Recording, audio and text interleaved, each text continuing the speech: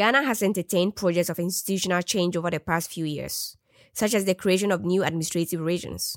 But some institutions, of which are informal, have yet to be reformed, particularly campaign finance. Moreover, some Ghanaians have expressed concern over gender inclusion among nationally elected leaders. There are less than 15% of seats in national parliament held by women. On the bright side, the most recent Afrobarometer survey conducted in 2017 indicates that 72% of Ghanaians believe that women should have the same chance of being elected. Today's host, Peter Pena, has a conversation with Ms. Gloria Ofori-Boadu about women in activism and politics in Ghana. Gloria is presently a lecturer in law at the Ghana Institute of Management and Public Administration, GIMPA. She is also the founder of the Women's Assistant and Business Association, WABA. Gloria has been an advocate on many issues, including women's rights, ending domestic violence, and improving law education in Ghana. This is Leaders' Voices from Leaders of Africa, a podcast where we discuss African leadership from the perspective of thought leaders shaping politics, economics, education, and on this episode, women empowerment in Ghana.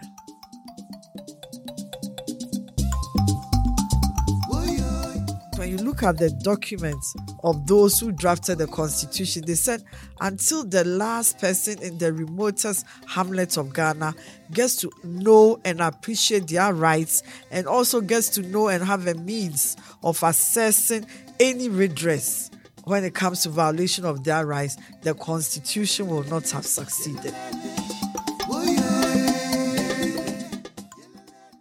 What is it like to run for office in Ghana?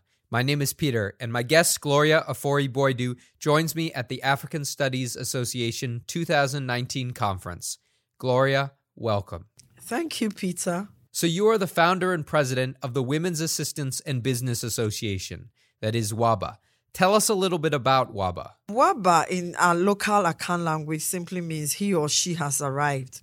And I used to be a banker for 11 years. And then I resigned and went and studied a Master's of Law, basically on international law and comparative rights of women. So I got interested and wrote my graduate paper from Georgetown Law on how Ghanaian women, the law and economic power could be merged. So based on that, when I went to Ghana, I founded this nonprofit, which basically was to give women a chance to be economically empowered. We started it as a women assistance and business agency, and it was a microcredits organization. We used to give credit to the women, but we found out that when you give minimum credit to a woman in business and you also educate or build her capacity, she becomes bigger. She wants more money, and we couldn't afford it. So we moved them to the rural banks.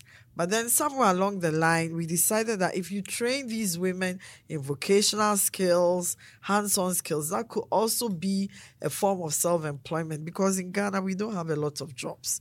So we also came up with the self-employment and vocational skills training. And we had a pool of women who had been trained. So we said, why do we let them go? Why don't we have a form of association whereby we can continue to mentor and build capacity with each other? And that was the board changed the name Women Assistance and Business Agency to Women Assistance and Business Association. But we still maintain the acronym WABA, which means he or she has arrived. Obviously, you have been engaged in civil society broadly speaking. So I'm curious, from the founding of WABA to the present, how has activism in civil society changed in Ghana, if it has changed at all since you founded WABA? I got employed somewhere along the line in 1999 as the executive director of the International Federation of Women Lawyers. And during that period, we propagated and worked and advocated for a domestic violence legislation in Ghana. In fact, when I was at FIDA, we were the first institution to ever write a handbook on domestic violence. And this is because when I was at Georgetown Law, I belonged to the sex discrimination class, which was a 6-credit class that got us go into the community and meet with real problems of domestic violence and defend the victims in the DC courts. So I remember that gave me an awareness of the issue of domestic violence in Ghana. And that was only in 1997, which is about 22 years ago. To think that it's just 22 years ago that the issue and visibility of domestic violence became pronounced in Ghana through my work. And I always said that why? We assume we had a beautiful society, family-oriented, extended family, and so we did not have an abusive society. But that was not the case. Domestic violence is everywhere, also in Ghana. Now I want to turn to your background. And you have a diverse set of experiences that span both Ghana and the United States. For instance, you completed your master's at Georgetown University Law Center. Further, you are a congressional fellow in the office of Congresswoman Eva Clayton from North Carolina of the United States House of Representatives.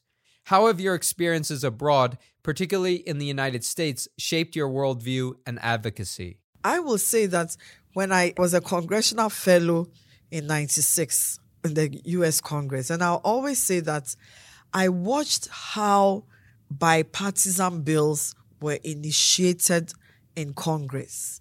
And so when I went to Ghana and I wanted to advocate for the Domestic Violence Act, I started the approach by looking at the opportunity for a bipartisan or multi-partisan legislation.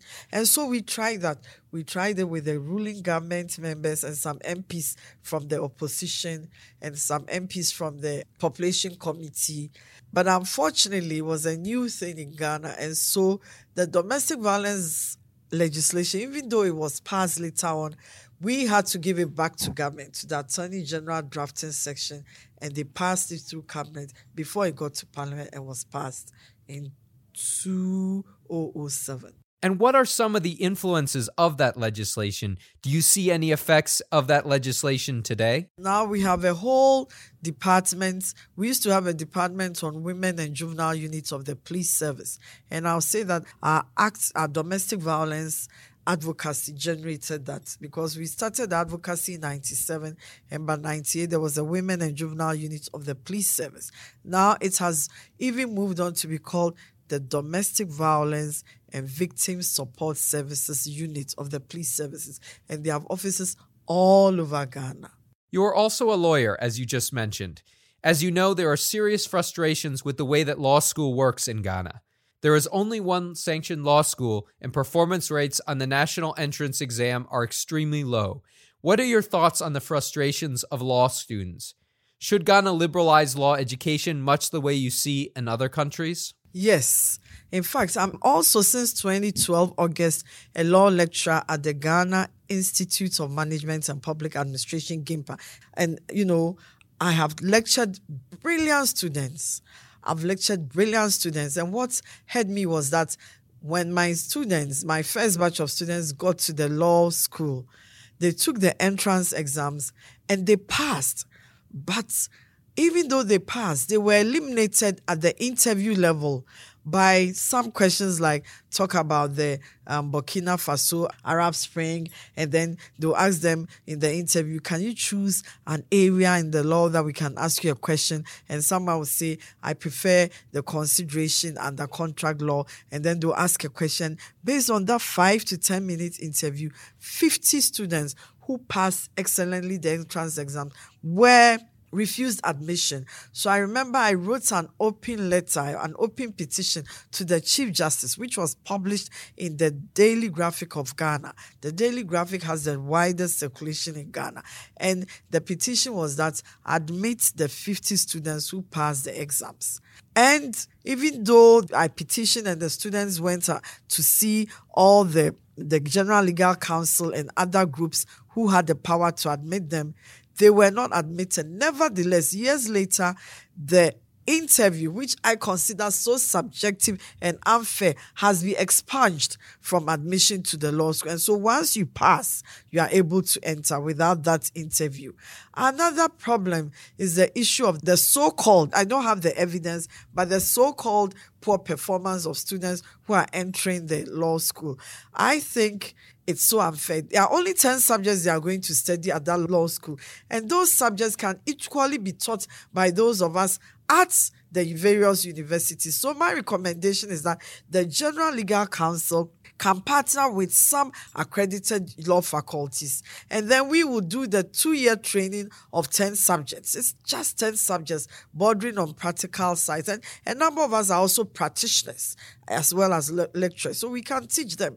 And we have some eminent judges of the Superior Court of Judicature who also teach. They can continue to teach by choosing some selected law faculties to teach and train these students so that at the end of the day, we can have a uniform bar exam.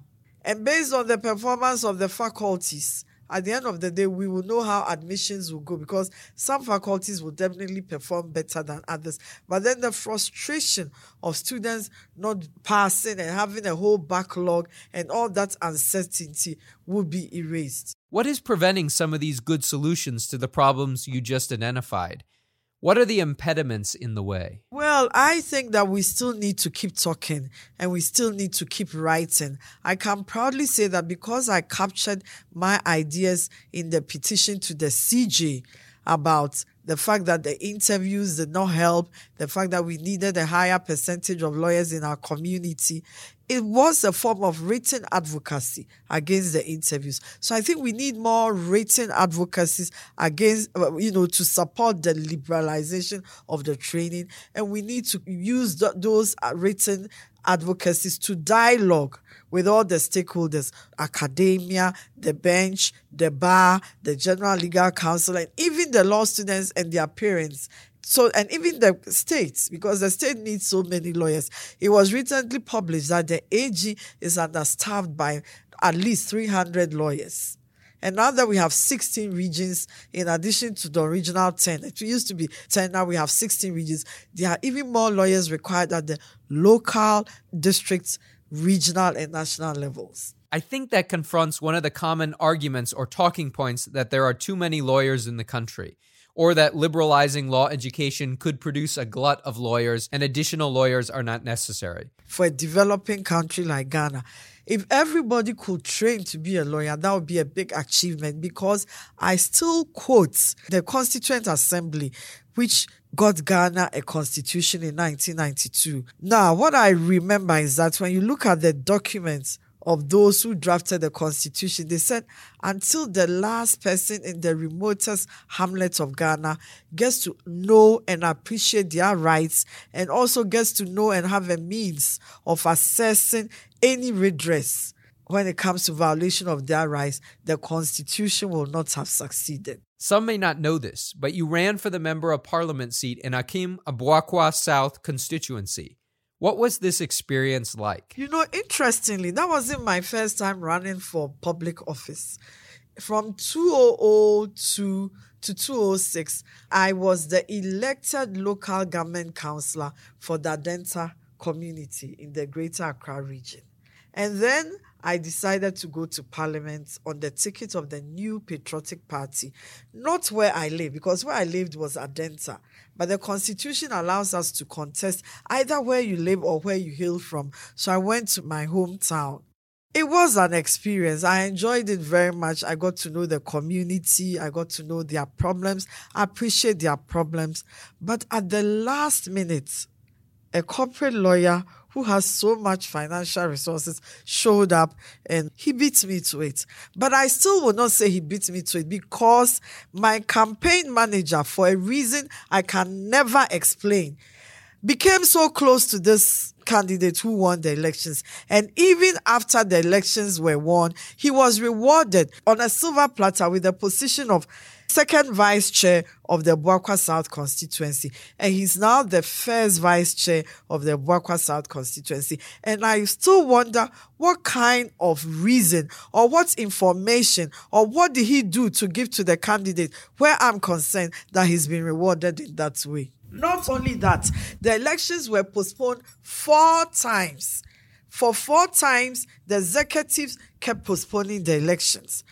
And even the last day, the final election date, they did not tell me. The chairman called me and told me that it was on a different date. And I was going around telling my electoral college members that, see you on this day. And they were like, no, ma'am, it's a different day. Can you imagine? That was so unfair. I had a very unfair experience. The goalpost kept being shifted. I had no support. My campaign manager, for a reason I will never understand till today, was rewarded by the candidate who won.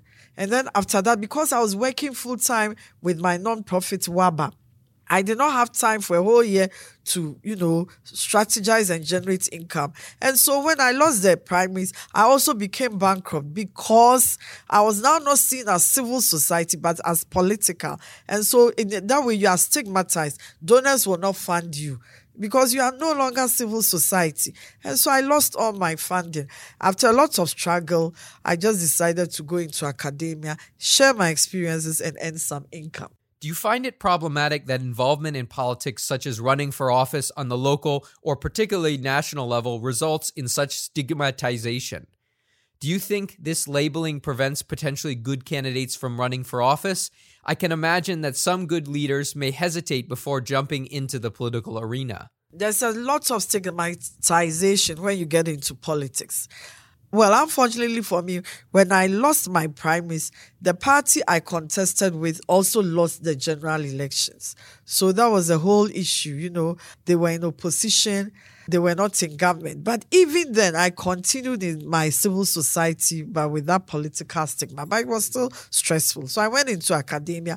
That government came back into office in 2016, but I'm still not in public office. So, I don't know whether the stigmatization affected me with the opposition and also with my party. You are listening to Peter's conversation with Ms. Gloria Ofori-Boadu. In the second half, they discuss ideas for major institutional reform in Ghana.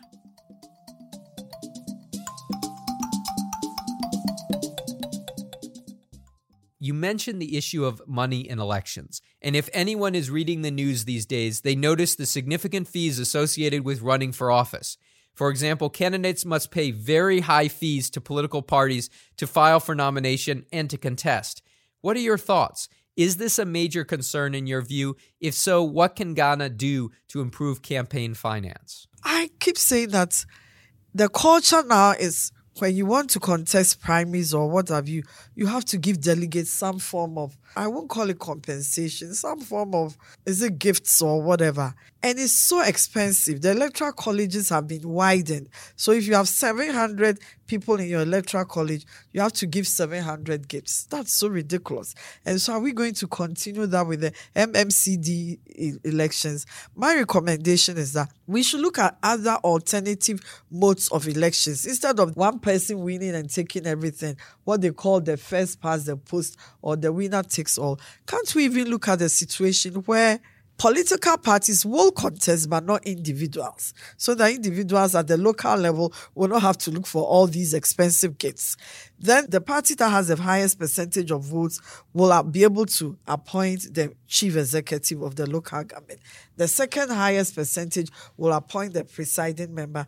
The third will appoint a number of, the members. And the assembly will reflect the percentage that each party had. In this way, parties will still be represented, but there will be opportunity for parties to appoint women, ethnic minorities, persons with disability, youth, to represent them at the local level. So this is something that I've discussed openly at some of these public forums.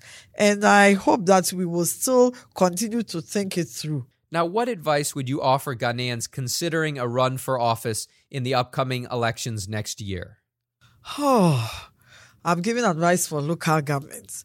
Now, next year, I think this culture of monetocracy breeds what we call plutocracy. That means it's those who are rich, who are resourced, who can win elections. We have to have a national debate, starting from the grassroots, as to how we can put a stop to that. And then that will help. Taking a step back, we see that democracy has been challenged in some countries that many democracy scholars were once excited about. Benin and Zambia come to mind. How about Ghana? How would you assess the health of democracy in Ghana today? I have lived through military regimes, and I will never sacrifice democracy for a military regime.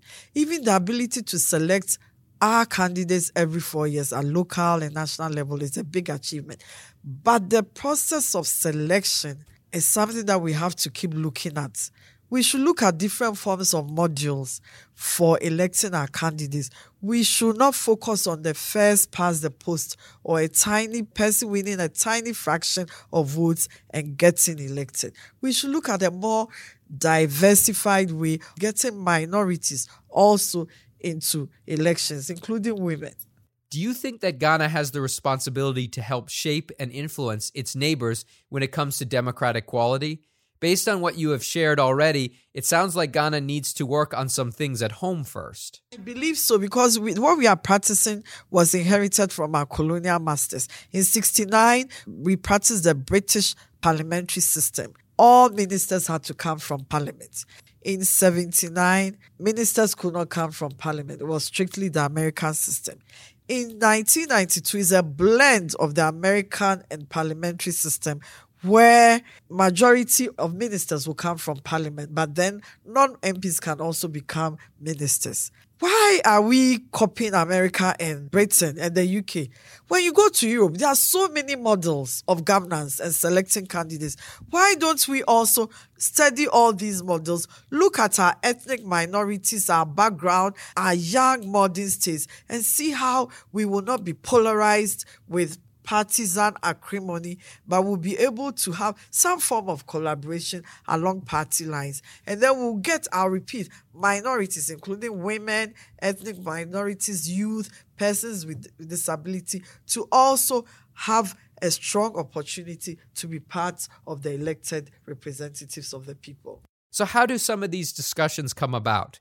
How do you suggest that Ghana have these discussions about large-scale institutional reforms?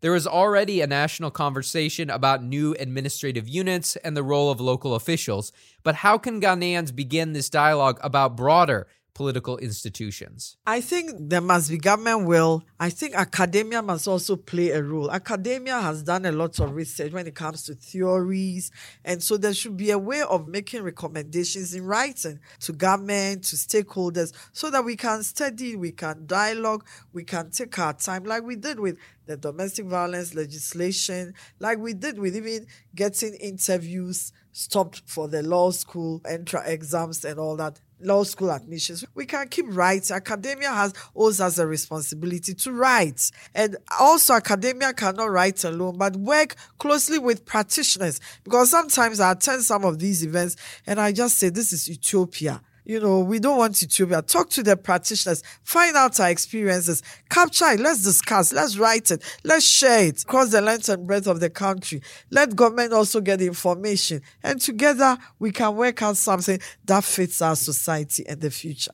You have long been an advocate for women. What are some of the challenges you believe women face in politics? And how would you describe your contributions over the years of your activism? Well, I would say what I enjoyed about my activism, when I said we advocated whilst I was a FIDA, that's the International Federation of Women Lawyers, for women to go into politics. I also got into the trenches and I contested local government elections. I tried it for parliament, but I couldn't because I didn't have enough money. I had a candidate who came in with so much resources and was even able to take away my campaign manager. I still talk about it. So I think the issue of money is important. Then the issue of godfathers and godmothers, having people in the party who will mentor and support us is also important. Having relatives who can help us, a husband, a father, or a brother. Male figures, it also helps because we still have a very patriarchal society. Also having very few women are prominent. I see politics as soccer.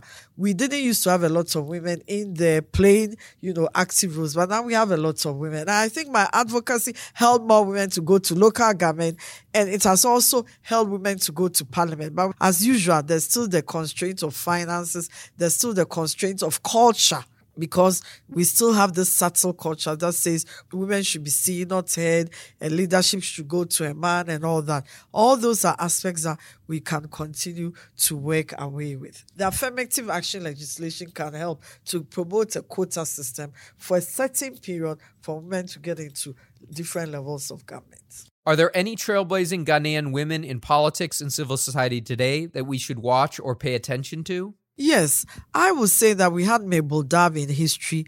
Then we had a number of women who came in through affirmative action in 1960. In 1960, we had only 2 women in parliament. In 1979, I think we had 5. And then it increased, but the percentages are still very low. So the few who are there, less than 12% in current parliament and those in government, we should let them share their stories, like how I'm sharing my stories and experiences, and record it, write it, talk about it. Maybe that will encourage society to know that women can also be public leaders. We should also know their challenges. That can also help us to also find a way of limiting the restrictions so that more women can also be part of the public system. So we've been talking a lot about politics and activism, and I'm curious, what got you interested in this area, particularly against a backdrop where women have faced challenges in obtaining key roles in the political arena? What inspired you to pursue activism? Even as a child, I've always been in leadership in my class. But what really inspired me was when I was in 6th form and I was a government student in 6th form. And I remember there was an opportunity for us to have mock party elections and mock parliament. And so I and my colleagues, female colleagues, we formed the Dynamic Front Party, which was made up of only women. I think there were no elections. I can't remember what happened. The election was either postponed or it never came up. But that gingered that sense of political competitiveness and activism in me. And so when I went to university, I became the Volta Hall president. That's the JCR president of Volta Hall, which used to be the sole female hall. I think it still is at the University of Ghana in Lagos. And then I got to be involved in Student Representative Council elections, the National Union of Ghana Students elections. And when there was an opportunity for Ghana to go back into democratic elections, I was also one of the founding members of the New Patriotic Party. And were your parents very supportive of your interest in activism? I think my parents were also political, but on a quiet side. They were very avid supporters of their party, and they always made sure they vote. And right from childhood, I remember my father listening to the news. When it's time to listen to the news, there's no talking because he wants to be abreast with what's going on. And so we all got involved in listening to the news and reading papers. And I guess that was also a good foundation. Thank you, Gloria, for joining us today. Thank you, Peter. I have been speaking with Gloria Ofori-Boadu. Gloria is presently a lecturer in law at the Ghana Institute of Management and Public Administration, GIMPA.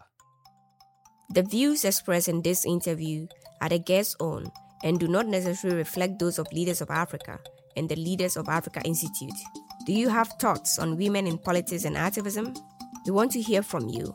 Share your comments and questions at yourvoice@leadersofafrica.org. To learn more about Leaders of Africa, visit our website, leadersofafrica.org, and follow us on social media. And that's all for this episode of Leaders' Voices from Leaders of Africa. Thank you for joining us. Until next time.